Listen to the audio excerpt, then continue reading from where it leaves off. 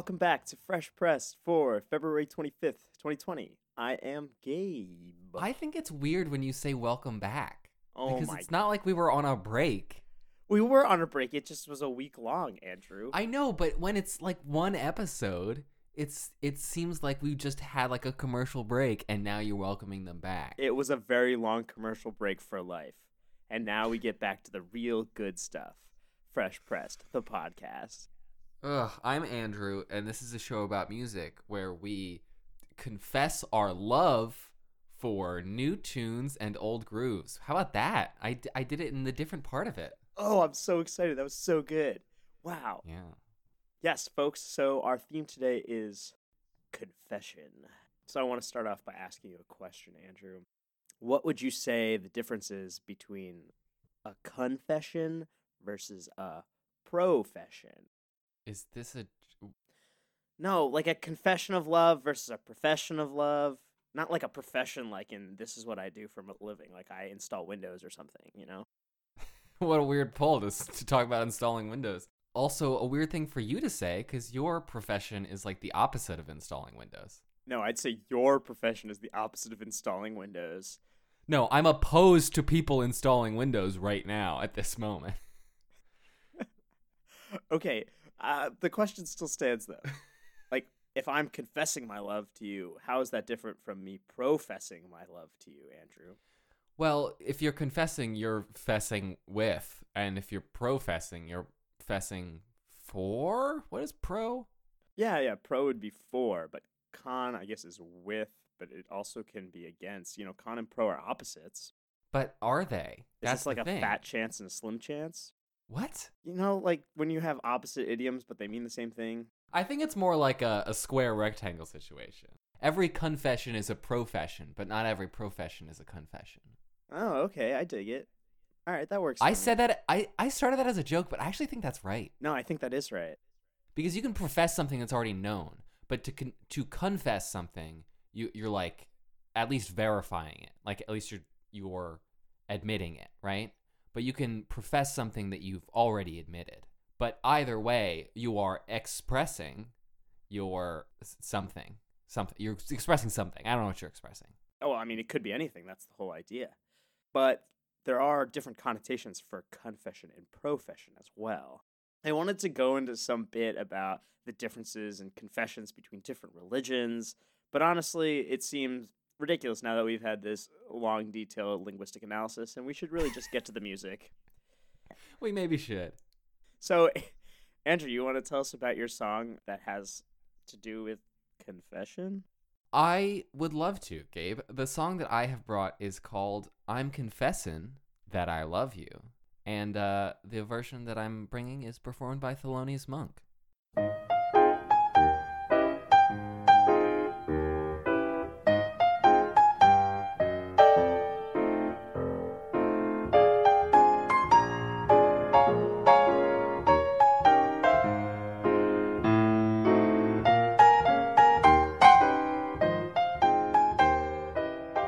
Okay, so full disclosure, this is a confession right here. I'm picking this song for two reasons. One, it has the word confessin' in the title. And two, I like Thelonious Monk. The song's good. I mean, it's good, but like I'm not picking it for any like actual real content reasons. Just like I'm picking it because it fits the theme and I want to talk about Thelonious Monk.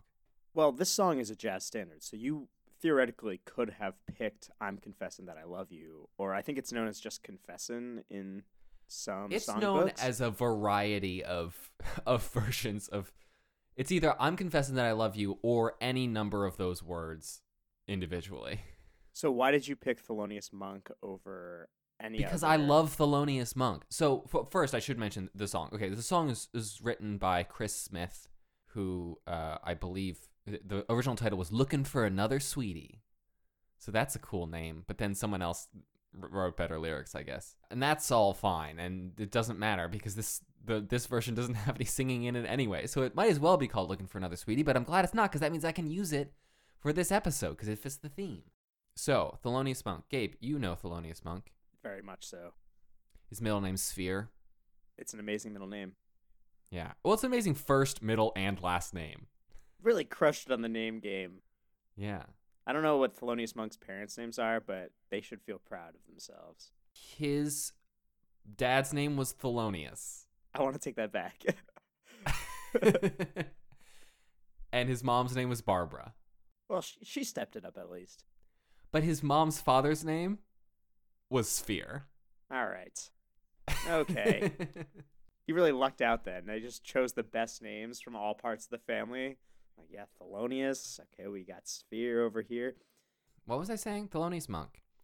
He's a jazz pianist. And I think, in my personal opinion, he is like one of the best jazz pianists. Oh, you were gonna go for best jazz pianist, and you backed off on it last second. I saw did that. back off. You were like, "Oh, It's... Duke Ellington." Yes, I agree that he is one of the best jazz pianists, but it would be very hard. Here's why I'm backing off on it, because I think he is.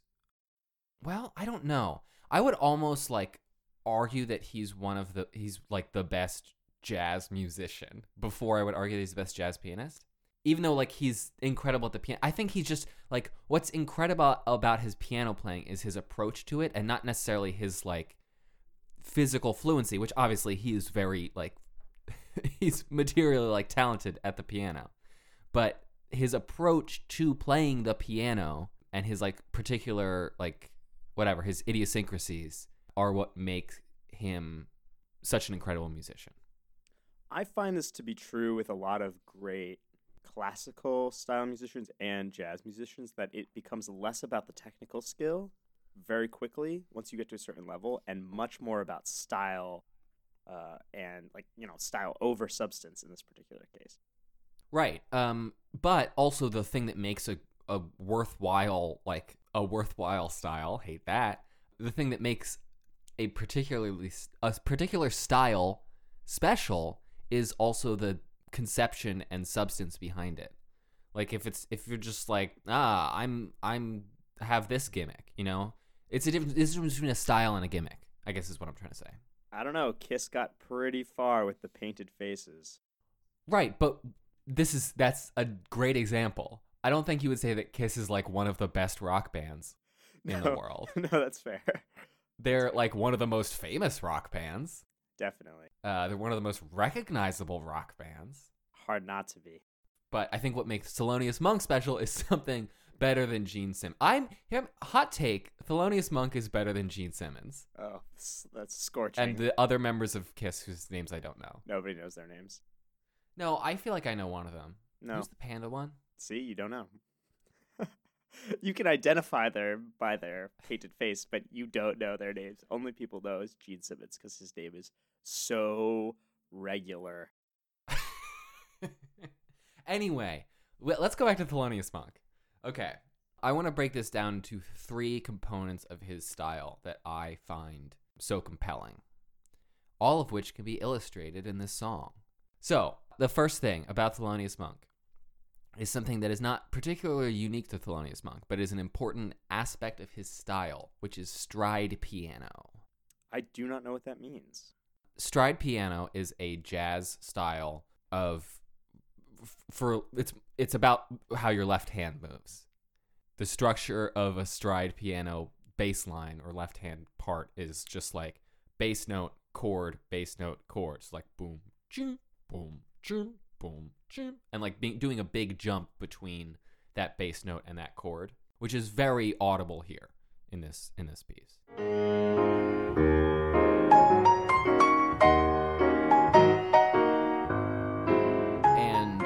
What that does, I don't think that stride piano is like the most incredible thing by itself, but it's a very important style in this era of jazz, and Thelonious Monk is a later example of it, but a very important example of it.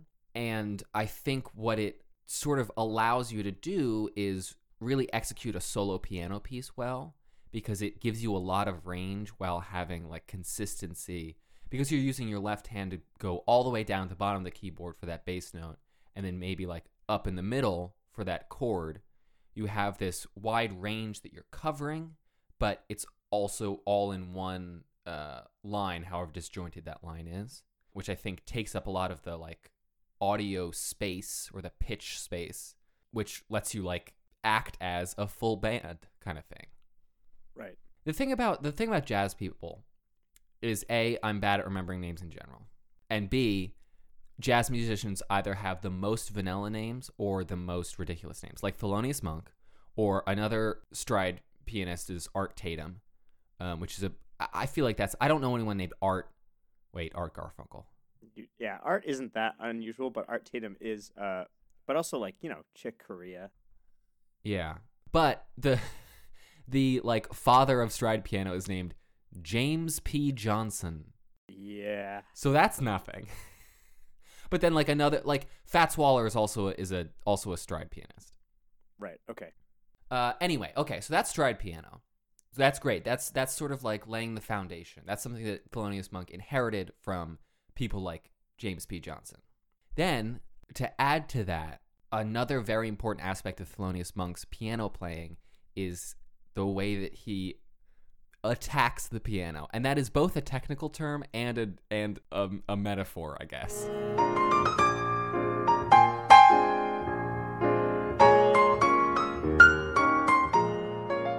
This is the most striking aspect of Thelonious Monk's piano playing, and it's what you notice right off the bat when you're listening to anything by Monk, right? The way he particularly goes for the melody, it sounds like every note is accented. And that the stride, too. I mean, when he's doing all that, it's really just like, boom, boom, boom, boom, like it's just going for it.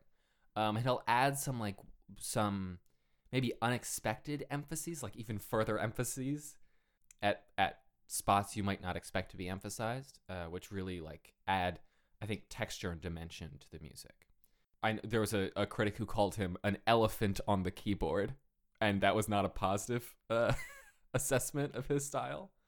No, I gather he was fairly critically controversial kind of in his day, although I do not believe that to be the case anymore. He is pretty universally beloved. Yeah, he was a weird dude, and some people didn't like that. But yeah, the way that he attacks things, and that's sort of his approach in general, is this sort of, I don't want to say aggressive, but it's like this kind of quirky, just like, I don't know how to describe it, but you can hear it. I mean, it's that, I think that the elephant on the keyboard is a bad explanation of what he sounds like. Because I think if you aren't thinking about the way that he's playing the piano, you can get that sense that he's just sort of like plonking on it randomly. But he's very specific and precise and direct. He's just hitting it hard, which is something that people are not expecting. But going back to what's going to be the underlying theme of this analysis here, the way he does that gives his solo piano music a fullness that you might not otherwise get. Because you get that percussive sound of him hitting the piano. If you're recording it, you can get even like all of the extraneous sounds, not just the sound of the string reverberating, but like the plunk of the key and like the click of the hammers hitting the it's you get all of it, and so it enhances the sound. So that's stride piano, and that's his attack on the keys.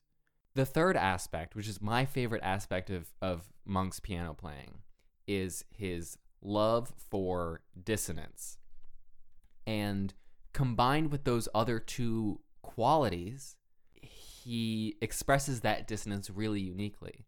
So where other jazz musicians might like roll a really nice chord that has just a lot of like ninths and 11ths and 13ths and all that stuff, you don't have to know any of what that means, what I just said, but just like a bunch of other notes that are not like normally, that sound jazzy, basically. They're not normally in the chord. The way that he's attacking the piano and has all these like big spaces in both the stride and in his right hand as well in the melody, he'll like just very precisely hit two notes that are like right next to each other, when the melody is one of those two notes, right? But he's also playing the note right next to it, which can sound wrong, but it's very intentional. And you still hear the correct note, quote unquote correct note, but you also have this extra layer of that dissonant note with it that, again, combined with the whole space that he's taking up on the keyboard and this attack of it, it just expands the range of his sound that he's making. So he turns a simple melody like this song into this just like full experience with that dissonance and all those other things.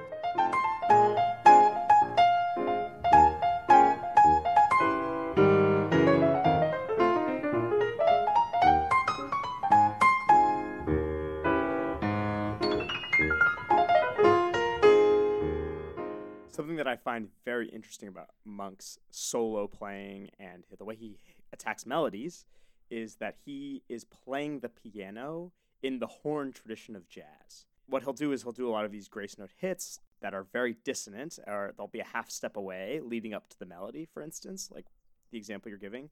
That is not something people normally do on the piano, but it's very characteristic of, say, somebody playing the trombone, because you have that slide ability to actually go up through that half step jump into the next note and whoop, up into it. And he is managing to do that with the piano, which is unusual.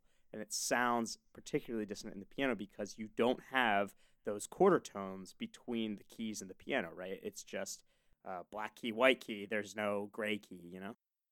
Yeah, what you're saying is a piano is like the notes are discrete, as in like ETE. Like you can't slide from one thing to another unless you have that cool wave keyboard that was like going around the internet. Like, I don't know, it was a fucking decade ago. Doesn't matter. But like you're either playing this note or you're playing the next note.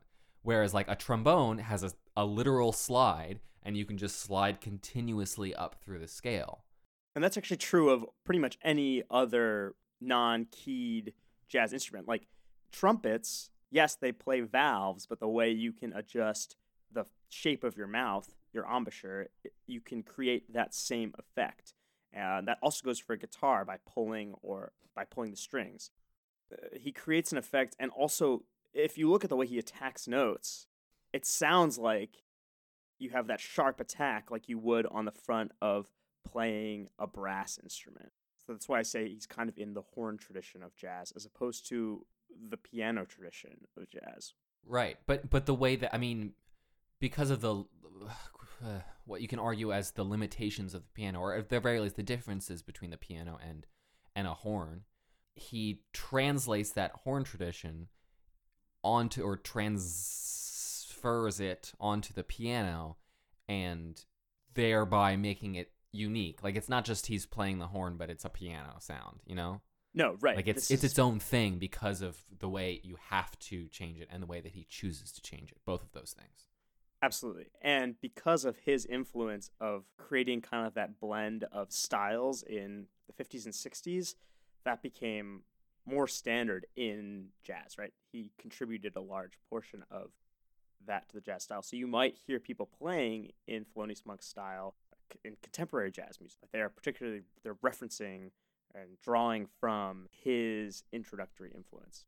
I will say, I think Thelonious Monk provides a lot of dissonance, and you hear it here in his solos and melodies, but the chord line of I'm Confessin', and this is just how the standard is written, is not particularly dissonant.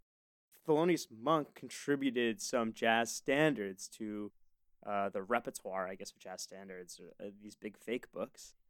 And those chord structures that he creates in his songs are extremely dissonant chord structures, both the chords themselves and the transitions between the chords, which you don't get so much in this song, but is also very characteristic of Monk's writing and composition. Yeah, his composition is really, again, goes with that sort of like unorthodox, like disjointed kind of style. That's what I'm saying, is that there's sort of a unifying concept, even if it's not like a stated. I don't know of him saying like, yes, I'm intentionally trying to do these specific things to accomplish this goal.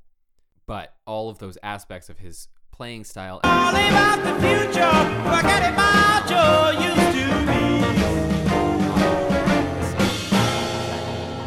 Classical jazz is like kind of the whole point of jazz, right? Sure. Yeah.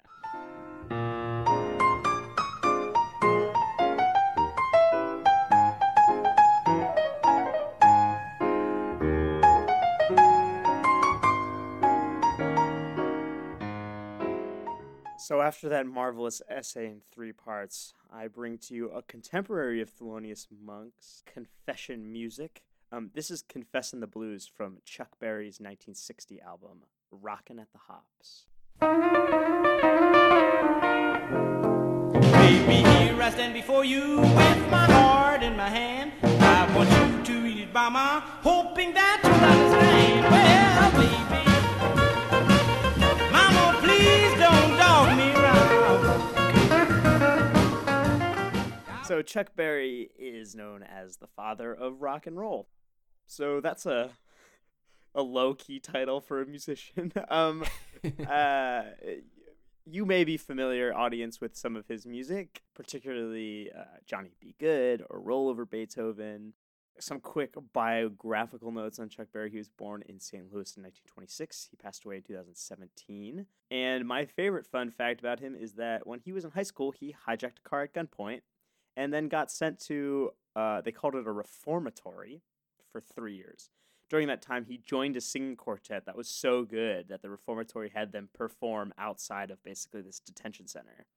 So, extremely talented musician from a very young age. He is not single-handedly, but probably primarily responsible for some of the transition between rhythm and blues music to what we consider rock and roll. And Confessin' the Blues, while I think a slightly less well-known song of his, is an example of that transitional style. Right, 1960, we're kind of astride, well, his career, but also Elvis, and we're still pre-British invasion, at least in the United States.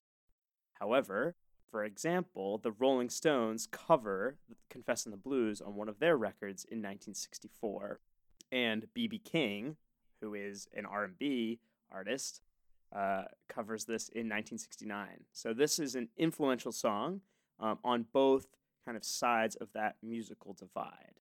So I guess the question is what makes this song rock and roll rather than rhythm and blues? Because, Andrew, this clearly has a blues structure, at least chordal structure, underneath it.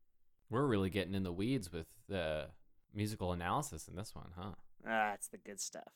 So I think the thing that stands out is the really distinctly picked electric guitar lines, where he is soloing over both the verses, and then there is a specific musical interlude. And I think the big differentiator in the solos from a rock and roll song and this song, compared to, say, Thelonious Monk, who is producing music at literally the same time, is, I think, the simplicity of the solo line and the amount of repetition that is used.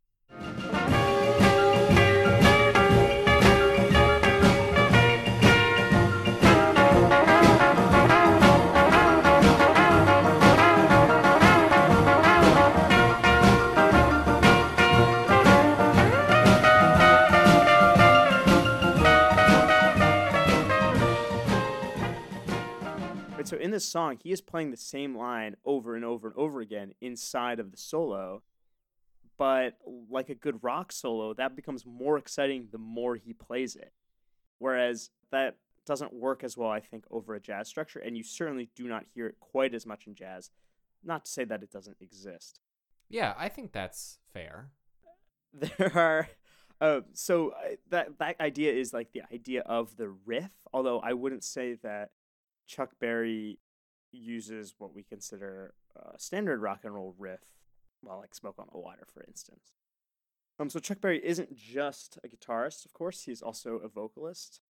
And I particularly like his vocal interpretation of this song, especially when you compare it to like what Mick Jagger does a few years later, where Mick Jagger really slows it down. Chuck Berry provides, I think, a more syncopated rhythm and a more forceful and upbeat singing style that is, I think, engaging, and I enjoy it a little bit more than Mick Jagger, who like cuts the tempo in half with the Rolling Stones for this song. This is my confession, mama, and I'm filled by all your charms. It seems that I'm in heaven when you hold me in your arms. Well, baby. So one thing that's interesting is we can hear the use of electric guitar in this song I would say, the invention of distortion as a musical element. So normally we get accustomed to rock solos having a lot of distortion overlaid on them, but that is really an invention that happens later in the 60s. What do you mean by distortion? I'm sorry, I just want to back up and just explain terms just so we're not so in the weeds for this whole thing. Sure. So distortion is when you play a note on usually an electric guitar and you get intentional feedback from the amplifier system. So that creates kind of a harsh background sounds. Yeah, you get a harsher sound. You get there's more stuff going on that is not the note that you're trying to hear. But distortion as a musical style, Andrew, doesn't develop until later in the 60s. Really with Jimi Hendrix. The guitar line that Chuck Berry is playing, and maybe this is what differentiates rock and roll from rock, is much cleaner, right? Normally we would anticipate that solo having some distortion overlay on top. Well, baby, don't you want a man like me? Andrew, did you find any good music amongst the releases this past week? Yes, so the song that I have brought is by Thundercat, and the song is called Dragon Ball Do-Rag. How do I look in my do-rag? Would you tell me the truth? Stay with me and love me through the night. Endlessly, I'ma keep on all my chains when I'm making love to you. Hold me close and let me squeeze you tight. Gabe, you know Thundercat. He's the guy with the 6-string bass that's so fucking cool. Andrew, I know Thundercat. We can get to me and Thundercat's relationship later, but I want to hear what you have to say about this song first. Wait, hold on. Now I'm confused. Thundercat and I Do are you have a lovers. relationship with Thundercat? Oh. I wish. No, I have seen him in concert twice, though. Oh, fuck. Okay. But I do want to hear what you have to say about Dragon Ball Do-Rag first, because it's a hilarious song. I don't know why you think it's hilarious, Gabe. It's very earnest and honest and beautiful, I think. I do think that. It's also hilarious. All of the above. This is he's an album coming out in April, I believe. So I'm sorry that I'm killing the rest of that album today by picking this song, but that's just how this show works. Nope, now's the time. So this is, again, such an earnest and simple and beautiful song about his Dragon Ball Do-Rag. And when I say Dragon Ball, I am talking about the anime series. Dragon Ball Z. Yes. He has a Dragon Ball tattoo, I think. And he's also a big proponent of the do-rag, is what I've learned from the publicity surrounding this song. He says, I have a Dragon Ball tattoo. It runs everything. There is a saying that Dragon Ball is life. And then he also says, the do-rag is a superpower to turn your swag on. It does something. It changes you. If you have one in the wardrobe, think about wearing it tonight, and it may pop off because you never know what's going to happen. Isn't that such a great metaphor for life? Is it a metaphor for life? It may pop off because you never know what's going to happen. That's just a statement about life. That's not really a metaphor. I mean, the do-rag is the metaphor. The symbolism. What is the do-rag a symbol of? Life. You may as well put on life because you never... What? Yeah, absolutely. There are two types of people in the world. The guy with the do-rag and the guy who doesn't know what a do-rag is. The guy with life and the guy who doesn't know what life is. I don't... Clearly, I wear the do-rag in this relationship. No, I'm not willing to go that far. How do I look in my do-rag? Would you tell me the truth? This song is about love, and it's about how Thundercat looks in his do-rag. And those are the main things. Something that I love about this song is that there's no need for him to title it Dragon Ball Do-Rag because he doesn't mention that it is a Dragon Ball Do-Rag in the song. He references video games and comic books, but he also says a bunch of other stuff. So, like, there's no reason for you to think that that's what is printed on the do-rag, that Goku is on his fucking do-rag. Is it Goku? I don't know. I guess that's who I would put on my do-rag. He doesn't explain it. Were I to wear a do-rag. I just don't know That would be cultural appropriation. many characters in Dragon Ball Z. Yeah, there's at least one more.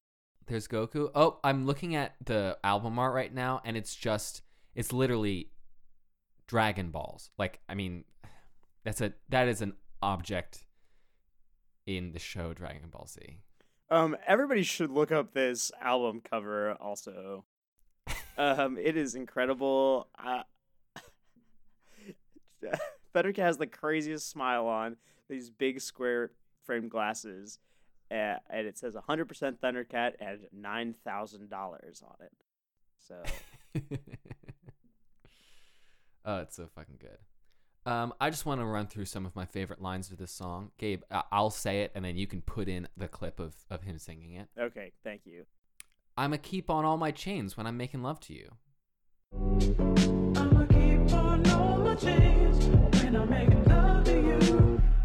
Do you like my new whip? Watch me go zoom zoom. Do you like my new whip? Watch me go zoom zoom. I may be covered in cat hair, but I still smell good. I may be covered in cat hair, but I still smell good, baby. That line, when I dropped, I laughed out loud. Just like alone in my room. Cracking up. I want to read this second to last verse in its entirety. You don't have to like my video games or my comic books, but baby girl, how do I look at my do-rag? Did I tie it right?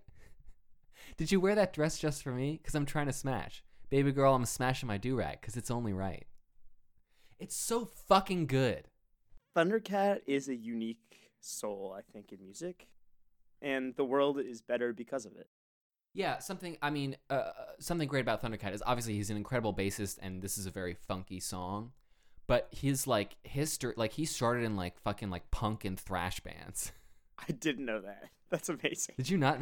No, because Yeah. he's like a jazz bassist. Yeah, but he's also just a fucking badass in general. Granted. Yeah, he was originally in the LA punk band Suicidal Tendencies. What? Weird. We should also talk about some of the other people that were involved in the making of this song.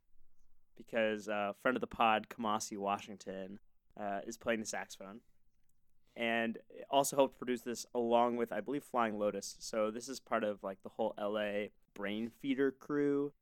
I call them Brain Feeder because that's the name of their label, not because they feed on brains.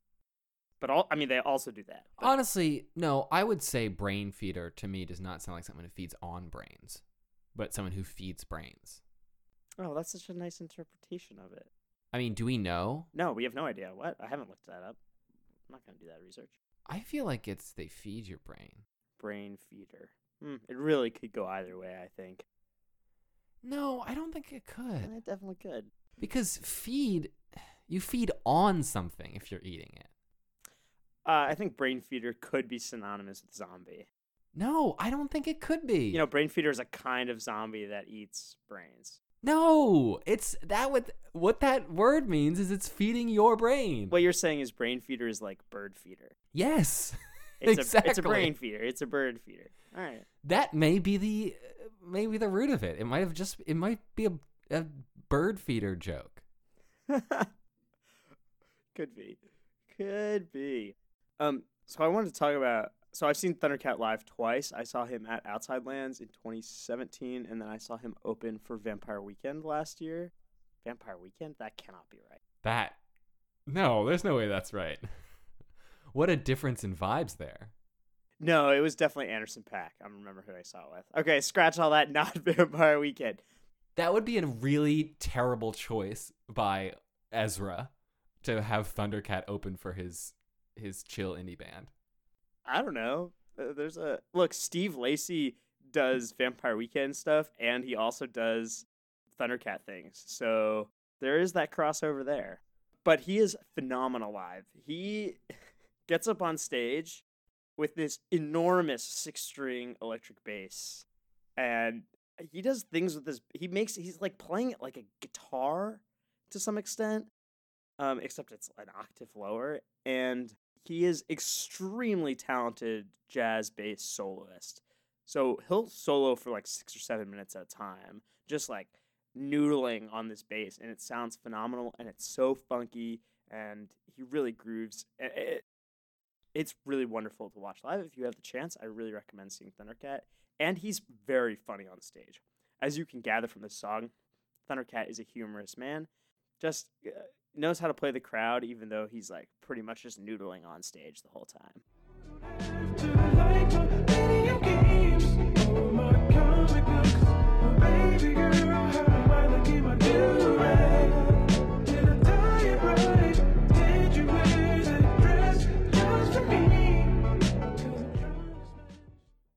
Switching gears, Gabe, what do you have this week? Switching gears a little bit. This would be like Thundercat opening for Vampire Weekend. Sure would. Here we go. Thundercat opening for, this is the band called Wilson.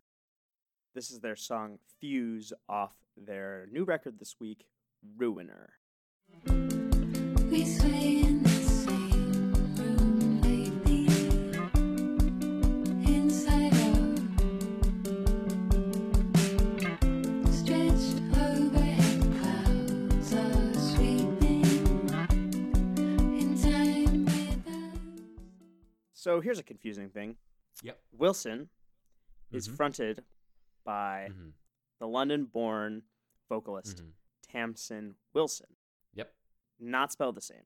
Nope. Right, so Tamsin Wilson spells her name like a normal Wilson, like Wilson, but Wilson the band is Wilsen. I mean, some people do spell it like that, but it is weird that her name is Wilson and her band is Wilson. Yes, thank you for that very slight differentiation in pronunciation, Andrew. There are two other members to the band, so maybe that E is in reference to Drew Arndt and Johnny Simon, who played the bass and the guitar. Neither of which have an E in their last name. Nope. Ruiner is their second full-length record. Something cool about this record is they worked with producer Andrew Sarlo, who also does Big Thief's production and produced Bon Iver's newest record that came out last year. This entire record is wonderful, and I recommend it in its entirety. Andrew, I know you really enjoyed the whole record as well. Yeah, I was glad that you picked something from this because I had like 4 tracks left on my playlist that I was choosing from, and 2 of them were from this album. So, and one of them was this song. Great, that narrows things down. I want to point out immediately the aspect of this song that sucked me in. There's a vocal line where Tamsin Wilson sings kind of the verse, and then she goes up slightly in steps, going step 1, step 2. It was so kind of unexpected in the context of this like dream poppy song. I was like, wow. The world is so tired and twisted, it's far from view. When I fix my skin to yours completely, step 1, step 2. I'm so glad you said before that, like, oh, there's this one moment that I want to talk about. I was like, I bet it's that fucking moment, isn't it? I mean, And it was. yeah. Something that I love about that, only her voice is adding that additional note, adding that little half step in there. There's nothing in the accompaniment that adds that note. So it's just in her voice. It's part of what makes it so kind of unexpected. Yeah, and then functionally, I think it sets up the chorus that follows right after that line in a way that is not like, arguably not like necessary in a song like this, but I think sets it apart with just this one little note. She like makes you like perk up from it, be like, oh, hey. And then that like leads you into like down into that like descent into the chorus really well. And she does it both times, like before the first chorus and before the second chorus. And the chorus references step 1, step 2, both as like, okay, steps in a process, but also dance steps. And she, the line in the chorus is ready to disco, baby. Yeah, Which such a good line. It's such a good line. Oh, man. It's like so evocative of like a particular era in music while still being almost like ultra contemporary. I also, that step 1, step 2 line returns, I think, in the second chorus. The pre-chorus time is before the first chorus. And then she says step 1, step 2 again in the second chorus. I think it's in the same spot, like functionally, but she doesn't do the same vocal thing with it because it goes into more of like the extended chorus. But because that was such a notable moment the first time she sang those words, the second time you hear it, you're like excited again because she sang it, but in a new way. I don't know. It's so simple the way that I'm explaining it, but I just found it so compelling when I was listening to it. Yeah, those echoes of previous lines throughout a song, but in slightly varying ways, is really compelling in lots of music, and especially here. I wanted to repeat what Tamsin Wilson says this album is about. She says, Ruiner is about meeting your various inner selves and a promise to be better. And I think that also puts the lyrics in a slightly different context. These lyrics that she's singing are not necessarily about another person, but about herself. The other thing that's great about the song is how it builds into the final section where it's just all of these sweeping guitars. It's very cathartic. This is the second to last song on the record, so kind of everything is building to this point. And Wilson is singing, and there's both like strummed guitars and picked guitar going through it.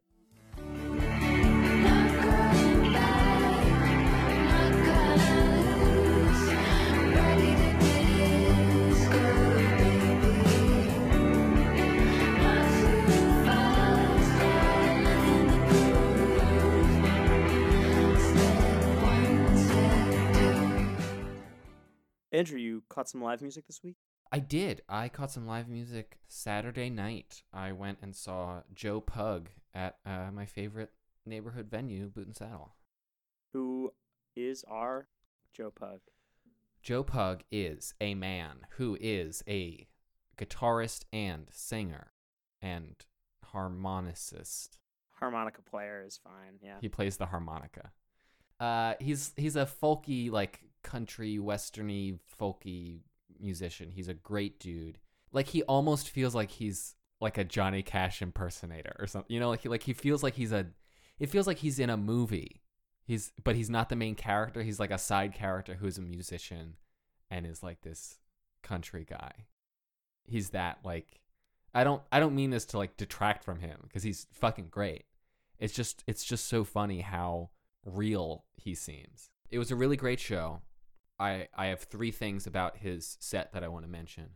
Well, the way the Boot and Saddle is set up, like you have to, I think the musicians like wait in the kitchen basement, and then you have to like come up the stairs through the bar and then walk from the back of the venue area up to the stage. It's like the least reasonable thing. I think when it's warm out, you can be outside, but like when it's not, you're just like in the basement and you have to walk through. But anyway, he got up on stage, finally was like, y'all are so Philly before you see who it is trying to move through the crowd. Because everyone's like blocking him as he's like tapping him on the shoulders. Like, no, like it's me. Yeah, I'm here to play. He also did the incredible move of turning off the amp and turning off the mic and like singing a song just from the stage. I mean, it's a small enough room that you can definitely do that. But also it was clear that like he knew that people in the room knew the song and they were going to sing along to it. And they were also going to shut the fuck up, like, and listen to it, which is really excellent. And similarly, he did his encore. I've talked about encores at Boot and Saddle before, which again is like a function of the way the stage is set up. Usually people just like, well, we're just going to play one more song and this is our encore because there's no point in us like pushing through you guys and then pushing back. So what he did was he just like started walking off the stage and then did the encore in the middle of the floor. Again, with like no amplification or anything, just like chilling there and everyone standing around him. It was really cool. That's really good. That's great stagemanship. Yes. That's I think what I'm trying to say is that he really is like a consummate professional. He knows what the fuck he is doing. If I return with eyes half open, don't ask me where I was. I do my father's drugs.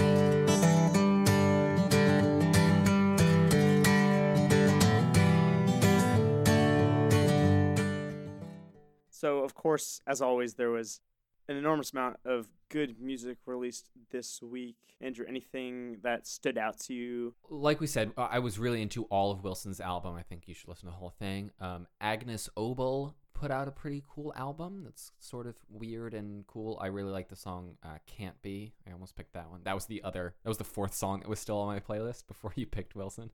And then another one of my favorites Choir Boy put out a song called Complainer, which was a lot of fun, and I really liked it. So check them out. They have a new album coming out, I think, at some point, so I'll probably pick something from there when it actually comes out. We opted out of doing a Grimes cast this week, although Grimes released her new record, Miss Anthropocene. She did. It is quite good, although she has released most of those songs already as singles, which is a little disappointing to me, actually. It would have been fun to hear some of this music for the first time on her record rather than in a really drawn-out release. Similarly, Moses Sumney released part 1 of his record, Gray.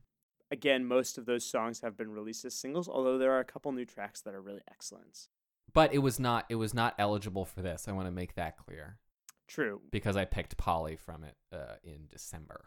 Yes, you may hear some Moses Sumney when part 2 comes out of Gray, or he releases a whole bunch of other singles sometime in May.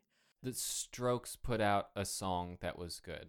I just want to say that after we sort of trashed them last week. Yeah, we did trash them last week, and the song from this week is called Bad Decisions. Bad Decisions, right. I was just going to say that. Is good. Yes, it's more classic Strokes, but still is like not stale. Yeah, I liked it. That is all for our show this week. You should follow us on Twitter at FreshPressedPod. We have a playlist of this music on Spotify, which you can find in our show notes. And share the show with a friend, someone who wants to hear some more music, wants to get introduced to such musics as Thundercat, which should be everyone.